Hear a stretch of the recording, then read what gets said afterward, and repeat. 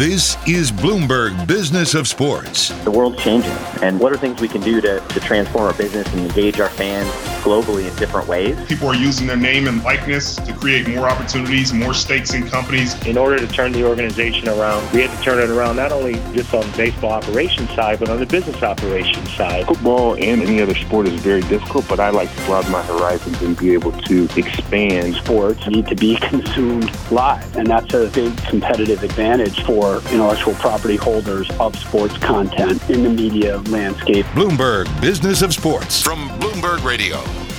Hi, everyone. I'm Jason Kelly. And I'm Mike Lynch. And I'm Michael Barr. Every week at this time, plus Mondays and Wednesdays, we explore the big money issues in the world of sports. And today, delighted to be joined by Pete Bevacqua. He's the chairman of NBC Sports Group. They got a lot of sports that they're putting on that network. NBC Sports, NBC Olympics, the Golf Channel, just to name a few. We're going to chat with him about the U.S. Golf Open. It's underway out in Torrey Pines. That's straight ahead on Bloomberg Business of Sports. But first, guys, let's talk about what continues to be just, I guess, an ever busier sports calendar in many ways. I think it's fair to say that a lot of us, and I certainly put myself in this category, have been pretty fixated on the NBA playoffs, moving ever closer to the finals. Some really exciting games. Lynchy, the ratings aren't so great so far.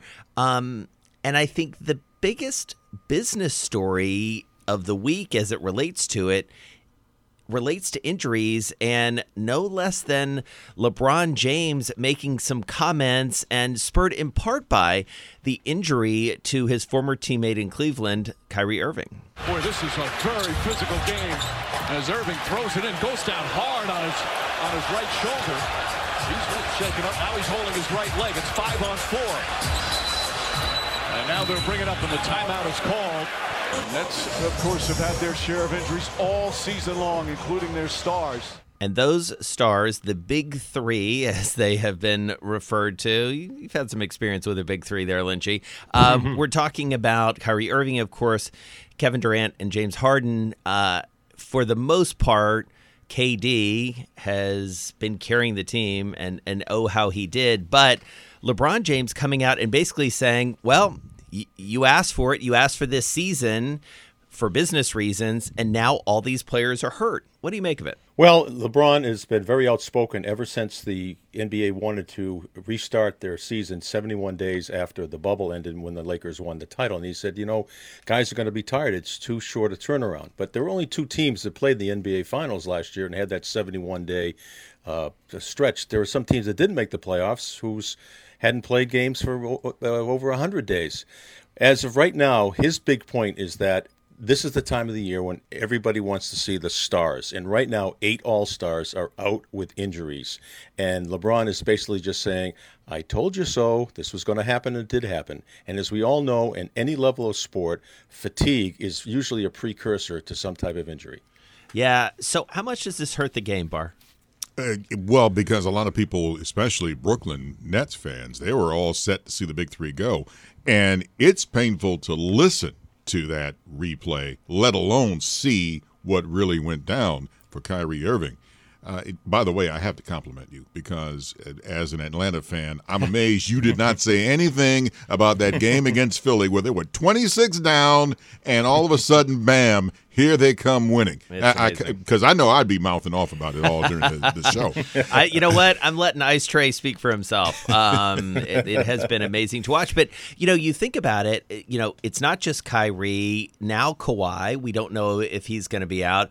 Chris Paul, not an injury, but under, as we're taping this, COVID protocol. So he's knocked out. And, you've got all these players that are going down. And it hurts the game when the players aren't involved. But there are, Lynchy, business considerations that were taken into account by Adam Silver and the rest of the league and the owners who lost a lot of money last year. And it is a business at the end of the day. And on the other side, we're also talking about human beings who are, participating in this. It's a tough one, I have to say. It is, and if we've said numerous times on this show that the NBA players and the Commissioner Adam Silver have the best relationship among the four major sports, and usually all decisions are made, in conjunction with consulting the players and physicians and team officials. But this was one that they look. We swallowed a lot of losses last year. We need some make goods this year. We got to start this season up in December. Yeah. Sticking with the NBA for 1 second, Lynchy, you brought to our attention some eye-popping figures the all-NBA teams announced this week, and some very notable players, not just disappointed from an ego perspective to not see themselves on that list, but their bank accounts substantially lighter than they would have been had they made that team. Tell us about that. Well, this is according to Sportico, our friends over there. Jason Tatum and Donovan Mitchell both signed extensions last offseason, 5 years, $163 million. Had each one of them been named to the All-NBA team, that package would have jumped to more than almost $33 million more, to $195.6 million. Now, Donovan Mitchell led the Utah Jazz in scoring. They are a very good basketball team, but he finished 9th among the guards. Jason Tatum actually got more votes than Kyrie Irving received, who was named All-NBA, but Jason Tatum was classified as a forward. Now, the voting is among 100 journalists, and they eliminated all the local regional broadcasters who had a little bias, obviously. So I think the lesson right here is be nice to the media, be nice to the journalists, because it could be worth a lot of money to you down the road. Unbelievable amount of money. Switching sports just briefly, news breaking literally as we're taping this on Thursday morning that the U.S. Tennis Open, that of course the pride of Flushing, and I'll say it, my favorite New York sporting event, 100% capacity. Tickets go on sale next week. I got to tell you guys, I can't wait. I love the Open. I love the vibe. It is New York in all of its glory, from the nosebleeds down to the insanely expensive courtside and box seats. You just see it all there, and I think it's a great return. And I got to say, it reminds me. It brings back a lot of memories of some really fun people we talked to, including we released a podcast this week with our buddy John Wertheim over at Sports Illustrated. He's a frequent guest on this show, especially at the U.S. Open. And so looking forward to hanging out with him and everybody else at the U.S. Open. Good for business, good for the business of tennis, and certainly good for the business of New York. So, guys, DraftKings very much in the news. This is just one of these classic business of sports stories in many ways, and really getting very Bloomberg here. Shorting, short interest, of course, is when you're betting on a stock to fall. DraftKings fell prey a little bit to a firm called Hindenburg Research, which basically said they were short the stock. The stock dipped, it recovered. This is a dangerous place sometimes for stocks to be, especially in this kind of meme stock world that we're living in. Meanwhile, DraftKings has been a very well-followed business over the past year, especially as online betting has increased. More states continue to allow this to happen. Let's hear a little bit of what CEO Jason Robins had to say last month.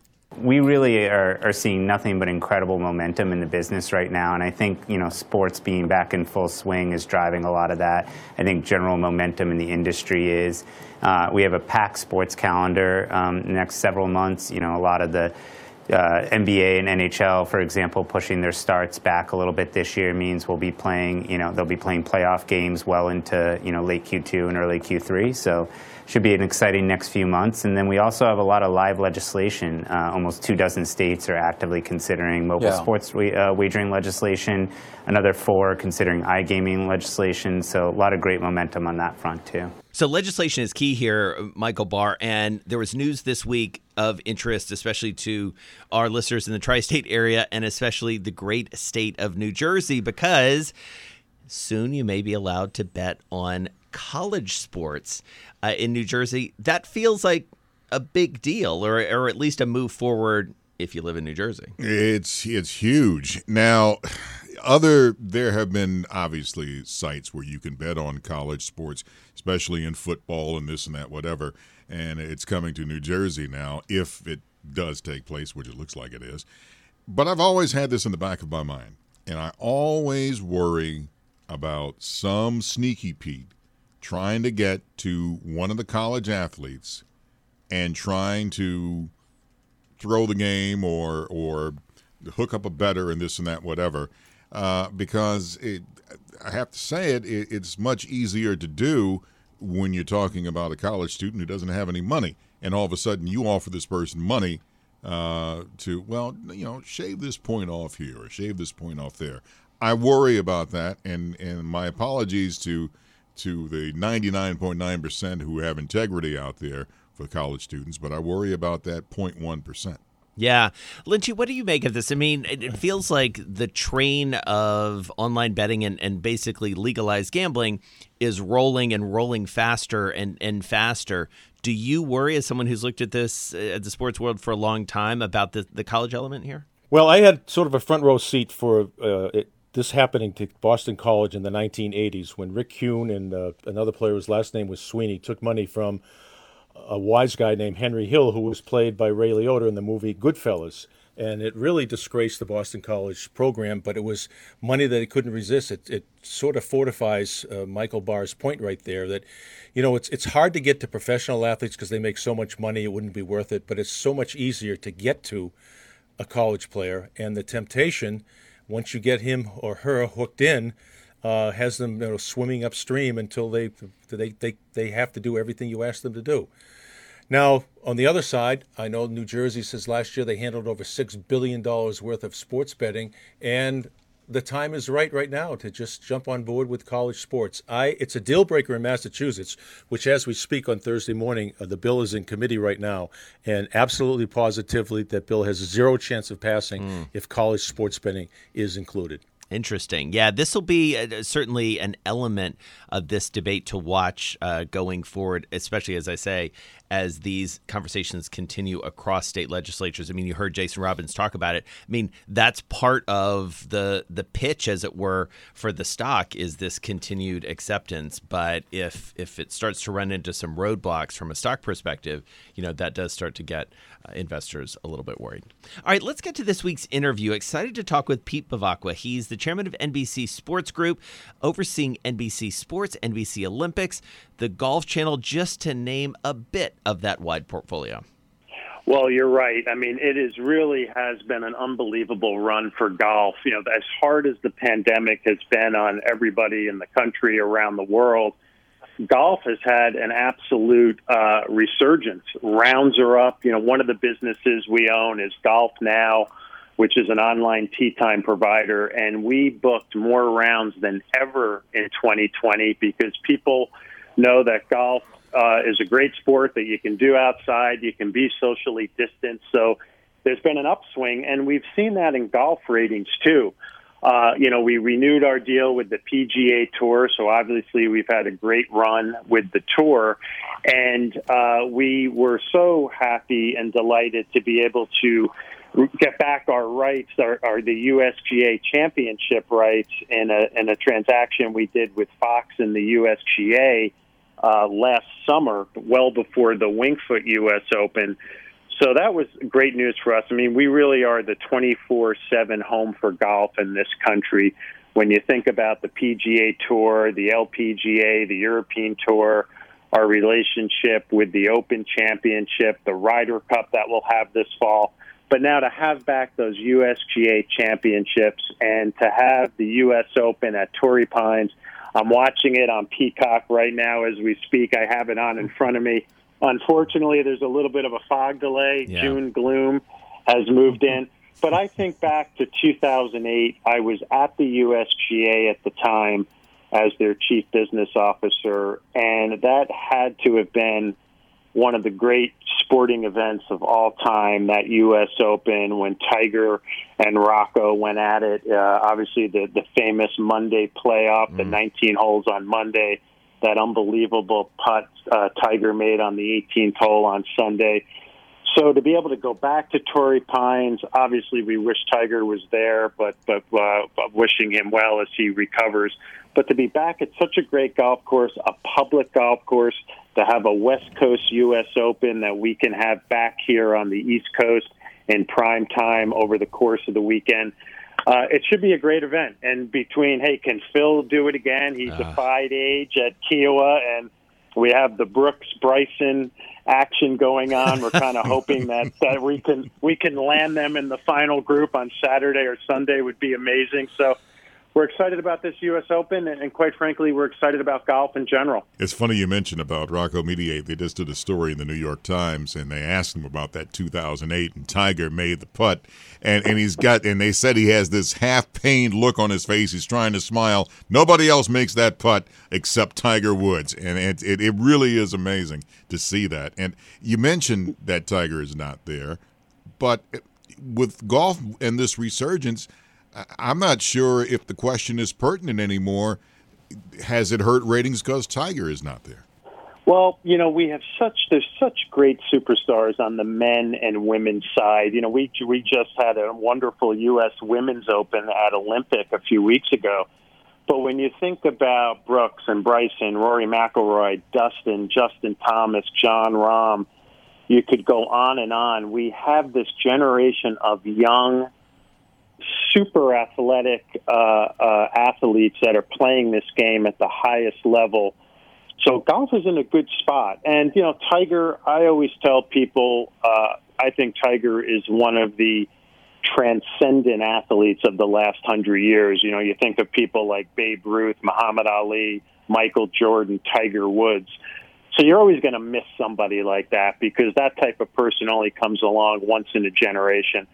And what Tiger has done for the game is undeniable. But yet we have this great crop of new young superstars. We have people like Phil Mickelson and Stuart Sink that are still unbelievably relevant. And it's in a good spot. And, hey, would we love to have Tiger there? Of course. But it's going to be a wonderful U.S. Open regardless. Hey, Pete, tell us again how the U.S. Open fell back into your lap when Fox had secured the rights, I think, through 2026. And timing seemed to be working to your advantage last year when the U.S. Open was rescheduled to the fall, correct? That's right. So we had a few conversations with our friends at Fox. We have a wonderful relationship with Fox and their executives. Eric Shanks and I are good friends. And always said, hey, listen, golf is part of our DNA at NBC. Between what we do on NBC, what we do on the Golf Channel, what we're now doing on Peacock, it's part of who we are. And made it known to Fox that if they ever came to the conclusion that golf just didn't make a ton of sense for them, that we would be all ears. And that conversation happened, time went by, and then entered the pandemic. And when the USGA made the decision that they had to postpone the U.S. Open from the traditional Father's Day conclusion to the fall, all of a sudden it really caused, I think, headaches for Fox when you think about their college football schedule, their NFL schedule. And for us, we have this multi-decade, 25-year relationship with Notre Dame, so we have flexibility there in terms of the timing of their games. We obviously have Sunday night football, so we didn't have any Sunday afternoon conflicts. So that started the conversations, and they first really centered around a one-off. Would we pick up the U.S. Open in 2020 at Winged Foot? And when we did our analysis and got deeper into the conversations, it became apparent to us that, sure, we could do that, but what made a lot more sense is just taking over the remainder of the USGA deal from Fox. So we had great conversations with Fox. It made sense for them. It certainly made abundant sense for us. And then ultimately, we and they had to go to the USGA to make sure the USGA was comfortable with it because these are their championships. And, I have to tell you, it was a pretty easy deal to work out because it was a win for us. It was a win for Fox, and I think it was a win for the USGA. And hey, I'm admittedly biased, but I think the USGA championships belong on NBC again because golf is such a part of our DNA. And so it was wonderful to get them back, and it was emotional. I have to tell you, when you think of people like Tommy Roy and Molly Solomon and John Miller, who had given so many years to the USGA relationship, and Dan Hicks. I mean, it was a great moment to kind of, what I like to say, to bring the USGA championships back home. Yeah. Well, and not for nothing, Pete. I mean, it's in the company's DNA. It's also in your DNA. I mean, you're a golf guy. You ran the PGA of America. It must have felt even more sort of personally satisfying for you, I dare say.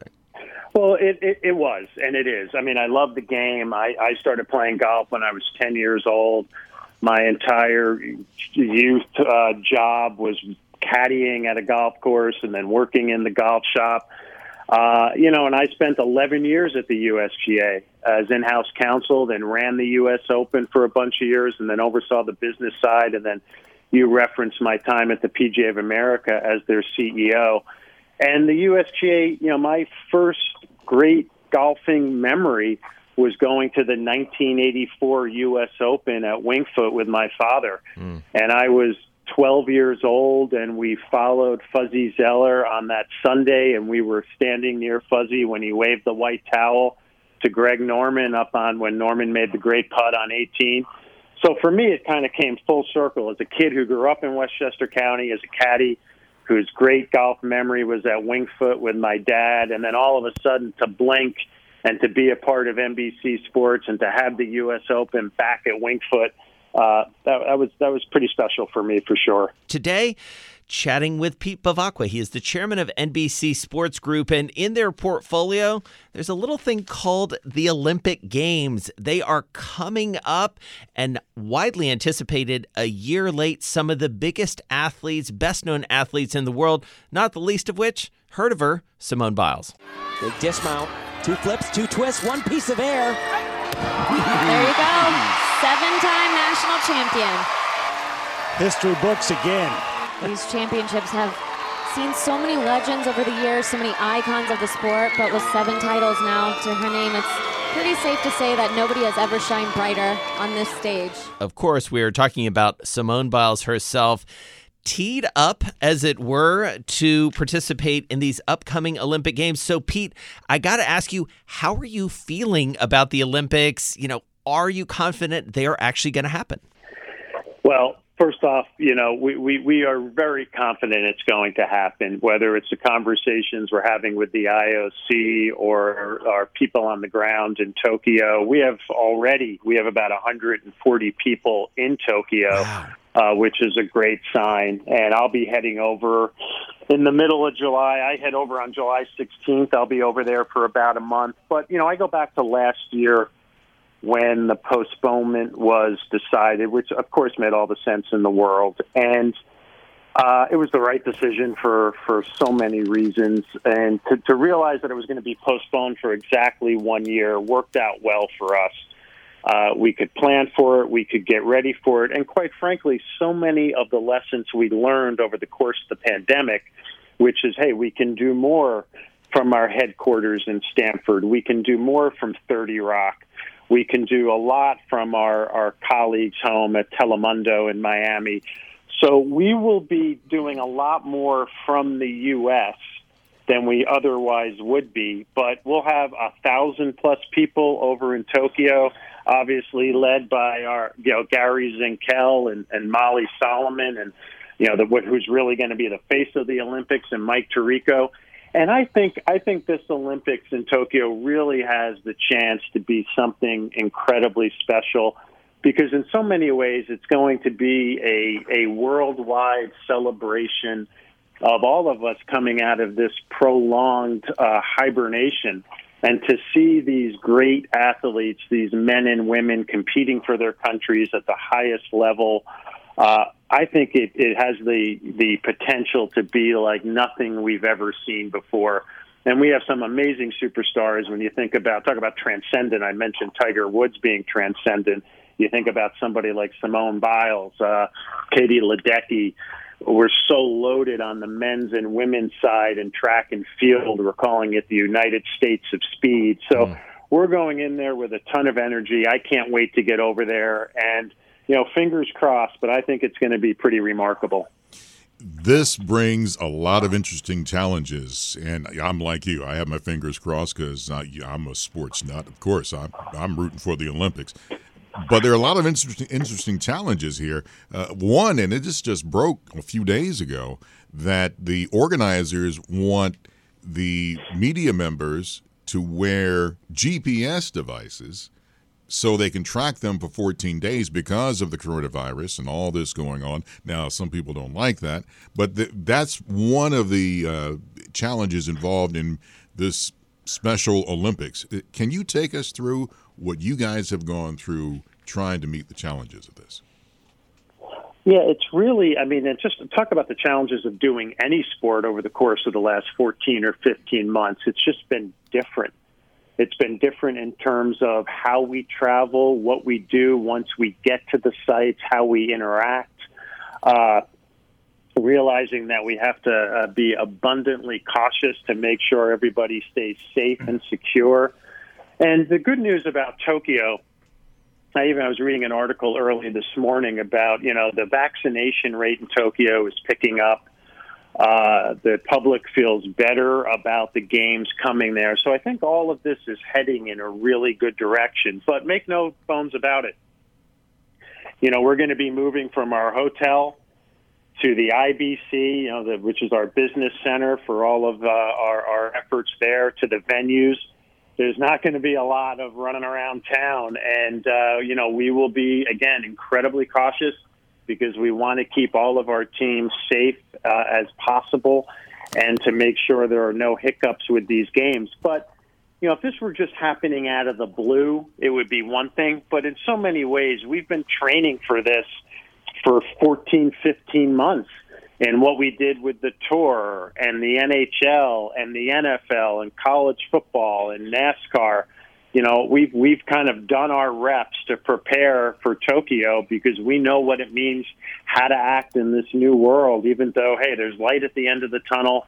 We're all coming out of this pandemic, but we're not going to take any chances or let our guard down now. We're going to go into Tokyo absolutely buttoned up and hopefully knock it out of the park for everybody. Pete, the head of your entertainment, I think it was, said that this will be the most profitable Olympics ever for NBC. Do you share that view? Well, I've been focused on the excitement of these Olympics, how we can bring these great stories to life, how we use the work that our team does so well, led by Molly Solomon, about introducing us. One thing to talk about Simone Biles, Katie Ledecky, some of the other great stars, but many of the Olympic athletes are people that our country is going to meet for the first time over the course of our Olympic trials, which are happening right now over the course of the 17 days of the Olympics. We're going to have over 7,000 hours of coverage, so you're certainly going to get to meet them up close and personal. But that's what we're focused on. And if we can really bring these games to life, as we always do, if people understand the celebratory nature of this Olympic Games and how it truly is unique, as I mentioned, as this great kind of return to maybe something that resembles normal over the course of the globe, I think they have a chance to be an absolute home run and really be one of those great memorable moments in people's lives that, hey, these Tokyo Olympics kind of signaled a movement into kind of this next chapter coming out of the pandemic. That's my hope and expectation. So, Pete, we got to talk about the business of media, the business of consumption in many ways. You referenced earlier in the conversations that, you're sitting and watching the U.S. Open via Peacock. If we were having this conversation a couple years ago, we'd be talking about the peacock as a mascot, as a symbol, as an icon, and now it's an entirely new streaming network. Break it down for us, because you see this entire landscape. How does the streaming world fit into the world of sports broadcasting?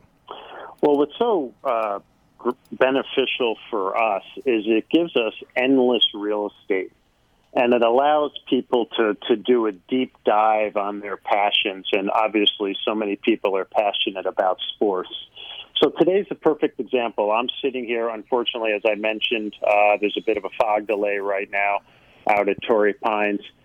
But, we are going to cover an unbelievable amount of this U.S. Open on Golf Channel over the course of the next Thursday and Friday, and obviously NBC coverage on the 4 days of the championship. But now we can fully round that out with exclusive coverage on Peacock. So if you're a golf fanatic like I am, we started this morning, it was going to be the first tee shot. And, so you could wake up, watch as much of the U.S. Open as you wanted to as we kind of segue into Golf Channel and NBC coverage. And whether that's golf or the Premier League or, I think about our new Sunday Night Football relationship with the NFL as we extended that deal another 11 years.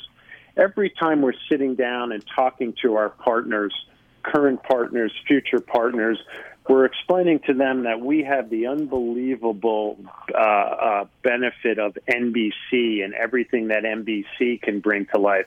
We have the power of what we're doing with NBCSN as we transition to creating this unbelievable channel on USA where sports will be such an important part of that.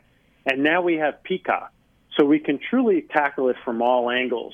And, we'll embed golf coverage on Peacock. We'll have archival coverage, library footage from the USGA of former U.S. Opens. And what I love about it is that we can go as deep and as broad and as wide as we want to really fulfill the needs and the desires of what we know are our passionate sports fans. Pete, I was going over all the sports you have in your group, and it's not your grandfather's barrel jumping championships. I mean, you have a lot going. You got the NFL, NHL, the PGA Tour, obviously, and the sport that I lap up like biscuits and gravy, auto racing. You've got Indy. First of all, that was a big move. That's a big jewel. You have NASCAR. How has the top sports in auto racing help your coverage and your layout? Well, we have such a great relationship with our friends at NASCAR and IndyCar, and I think back to the Indy 500 a couple of weeks ago.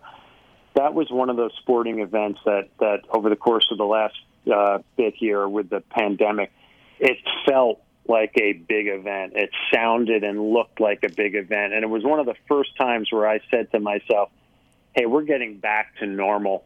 You saw the people in the crowds. You saw the action. It was dynamic.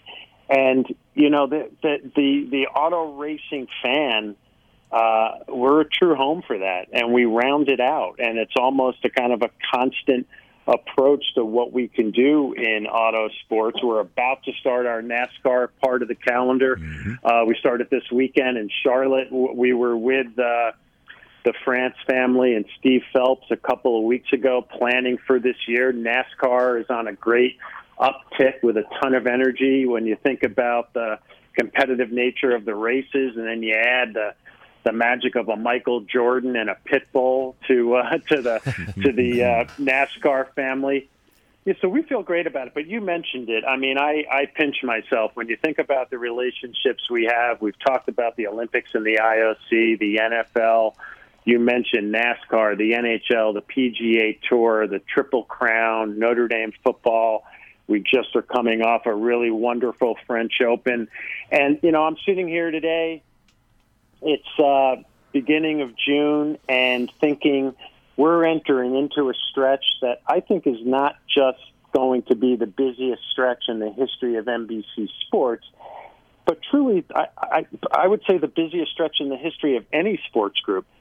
With everything we normally have, now you layer on top of that because of the postponement, the Tokyo Olympics, we're going to blink and we're going to be in the midst of an NFL season, a Notre Dame football season, the Premier League. We're going to have the Winter Games at Beijing. Oh, by the way, in the middle of the Winter Olympics, we're going to have a Super Bowl in L.A. on NBC. And then we're going to come home from Beijing and turn the corner, and our colleagues at Telemundo, we're going to have the World Cup. And what we're saying is it's kind of this once-in-a-lifetime collection of the absolute biggest events in sports, and they're all on NBC. So I told our team, if we can't get excited about that, we're in the wrong business.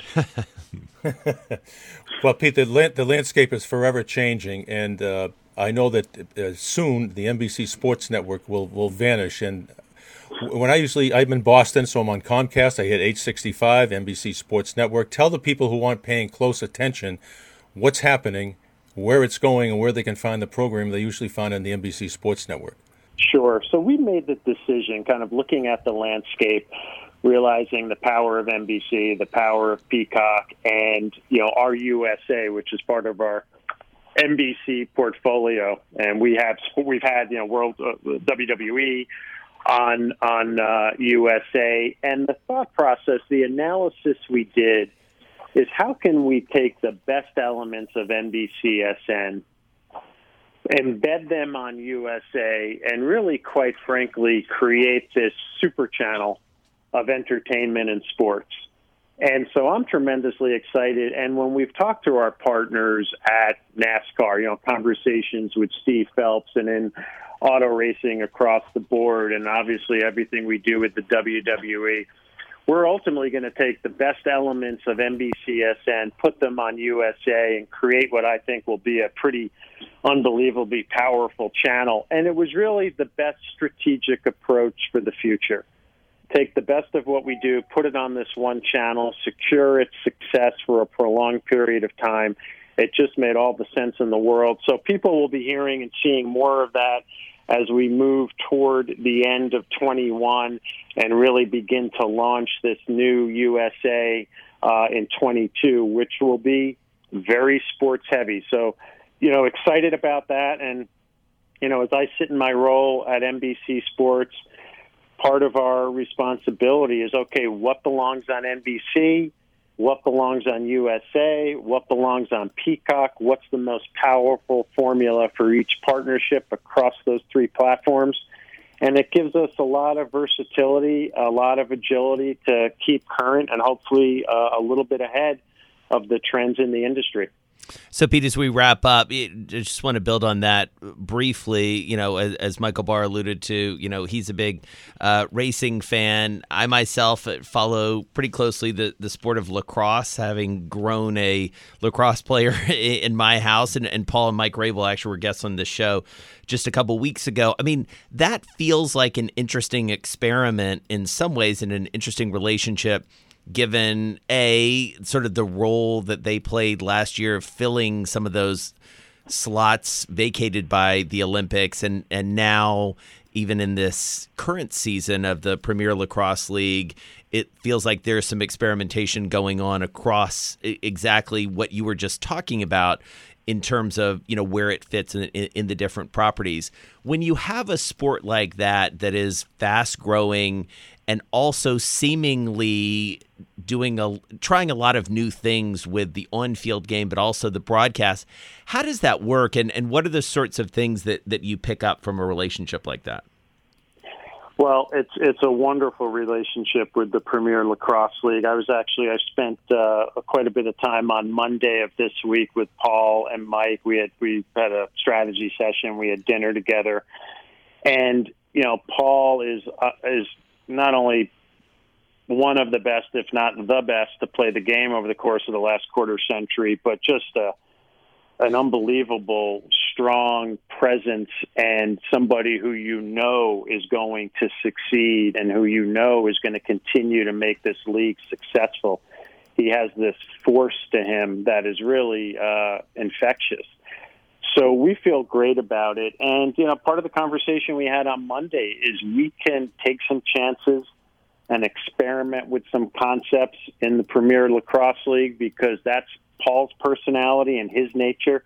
He wants to push the envelope. He wants to help us push the envelope.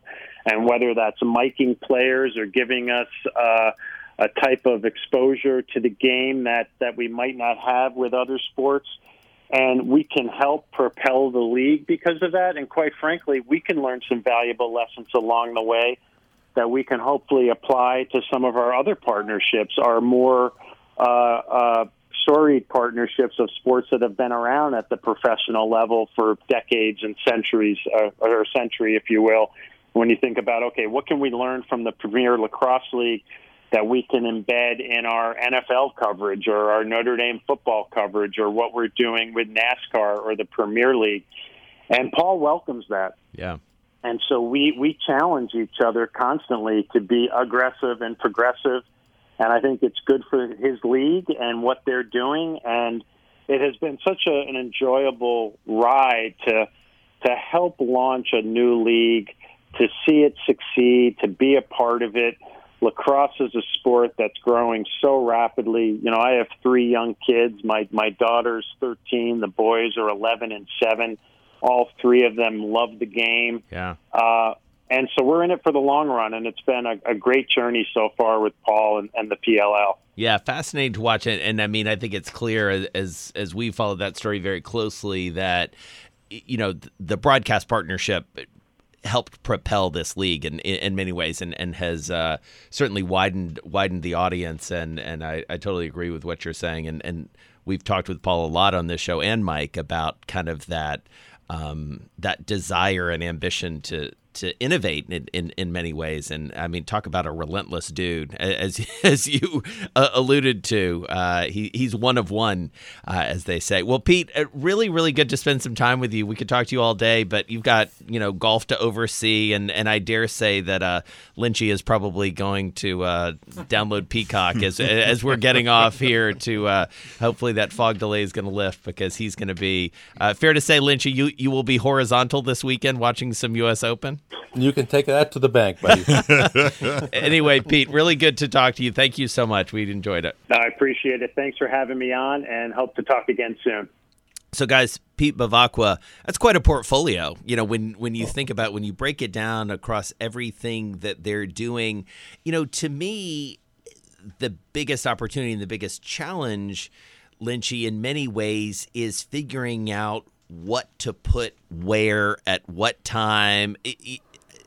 That's a hard call in many ways. Again, sort of a champagne problem having all these different sports, but understanding who's going to consume what where, you know, that's the puzzle that they're going to have to solve. You know, I remember we talked to John Wertheim earlier this week when ESPN first came on. They had hours and hours to fill, and they didn't have any content. They were doing Australian rules football. Now, NBC, when he rattled off what they have over the next 15 months or so, starting with the U.S. Open, then the Olympics, and then you're into Notre Dame football, and then you're into the National Football League, then you're into the Winter Olympics, and then you're into, you know, ba-boom, ba-boom, ba-boom, ba-boom. And they've got the Peacock. They're going to move to the USA Network. I mean, you're right. It is a champagne problem, a great problem to have if you're head of a sports network and you're in head of programming, because it used to be, you know, how are we going to fill the time, and now it's like, what are we going to do with all these products we have? All right, racing guy, we know you're tuning in. Interesting to think about how they balance that portfolio. What'd you make of Bevacqua? What stuck out to you, Barr? You know what really got to me is that, and Lynchy kind of touched off about it.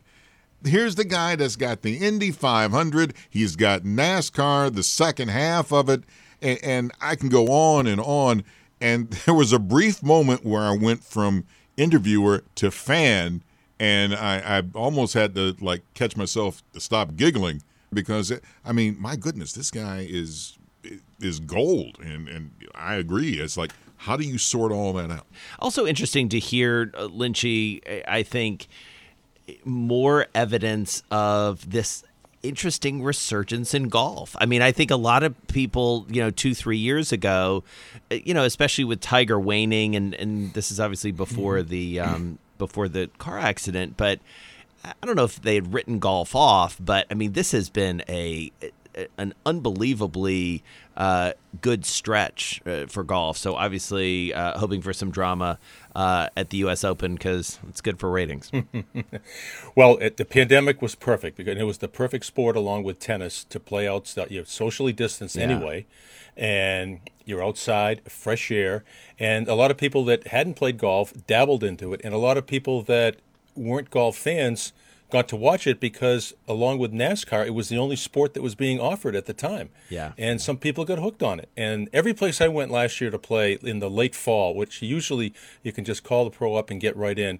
Geez, Mike, I'm sorry, we're full today. I said, what do you mean you're full? We have an all-time record number of rounds this year. And that was the consensus unanimously among every golf pro I talked to in the New England area. That's when Lynchy pulls the, do you know who I am? Does this voice sound familiar? Do you need me to send a screenshot? I think there's a tea time available. My goal is to be the number 1 pick. That's something I've been dreaming of since a kid. It feels better to be number 1 than number 5. I wear the number because of Mike. We have a chance to go for 3 in a row. Good numbers at a good time. When I first started wearing that number, I was just happy and proud. Bloomberg Business of Sports, the number of the week. All right, number of the week. Let's do it. You know what, Jason? I got to tell you, this is how good Lynchy is. Oh, boy. We were talking about this before we went on. I had a number of the week, and it was going to be about Donovan Mitchell and Jason Tatum, how much they were going to lose. Oh, he nailed it. And he then, before we even went on the air, typed out, hey, you know, I saw this story where they're going to lose $33 million each. There you go. I was like, dang, man, thanks. Now, so this is the backup number of the week. This was the backup number of the week. Dallas Mavericks owner Mark Cuban, he traded his cryptocurrency DeFi after he sensed an uh-oh. Now, it dropped to 0 the next day when he sold his shares. What was the number the day before when Cuban got rid of his DeFi? And the number is rounded. So it was at this price when he sold it. And okay. I did read this story. I may have the number wrong. So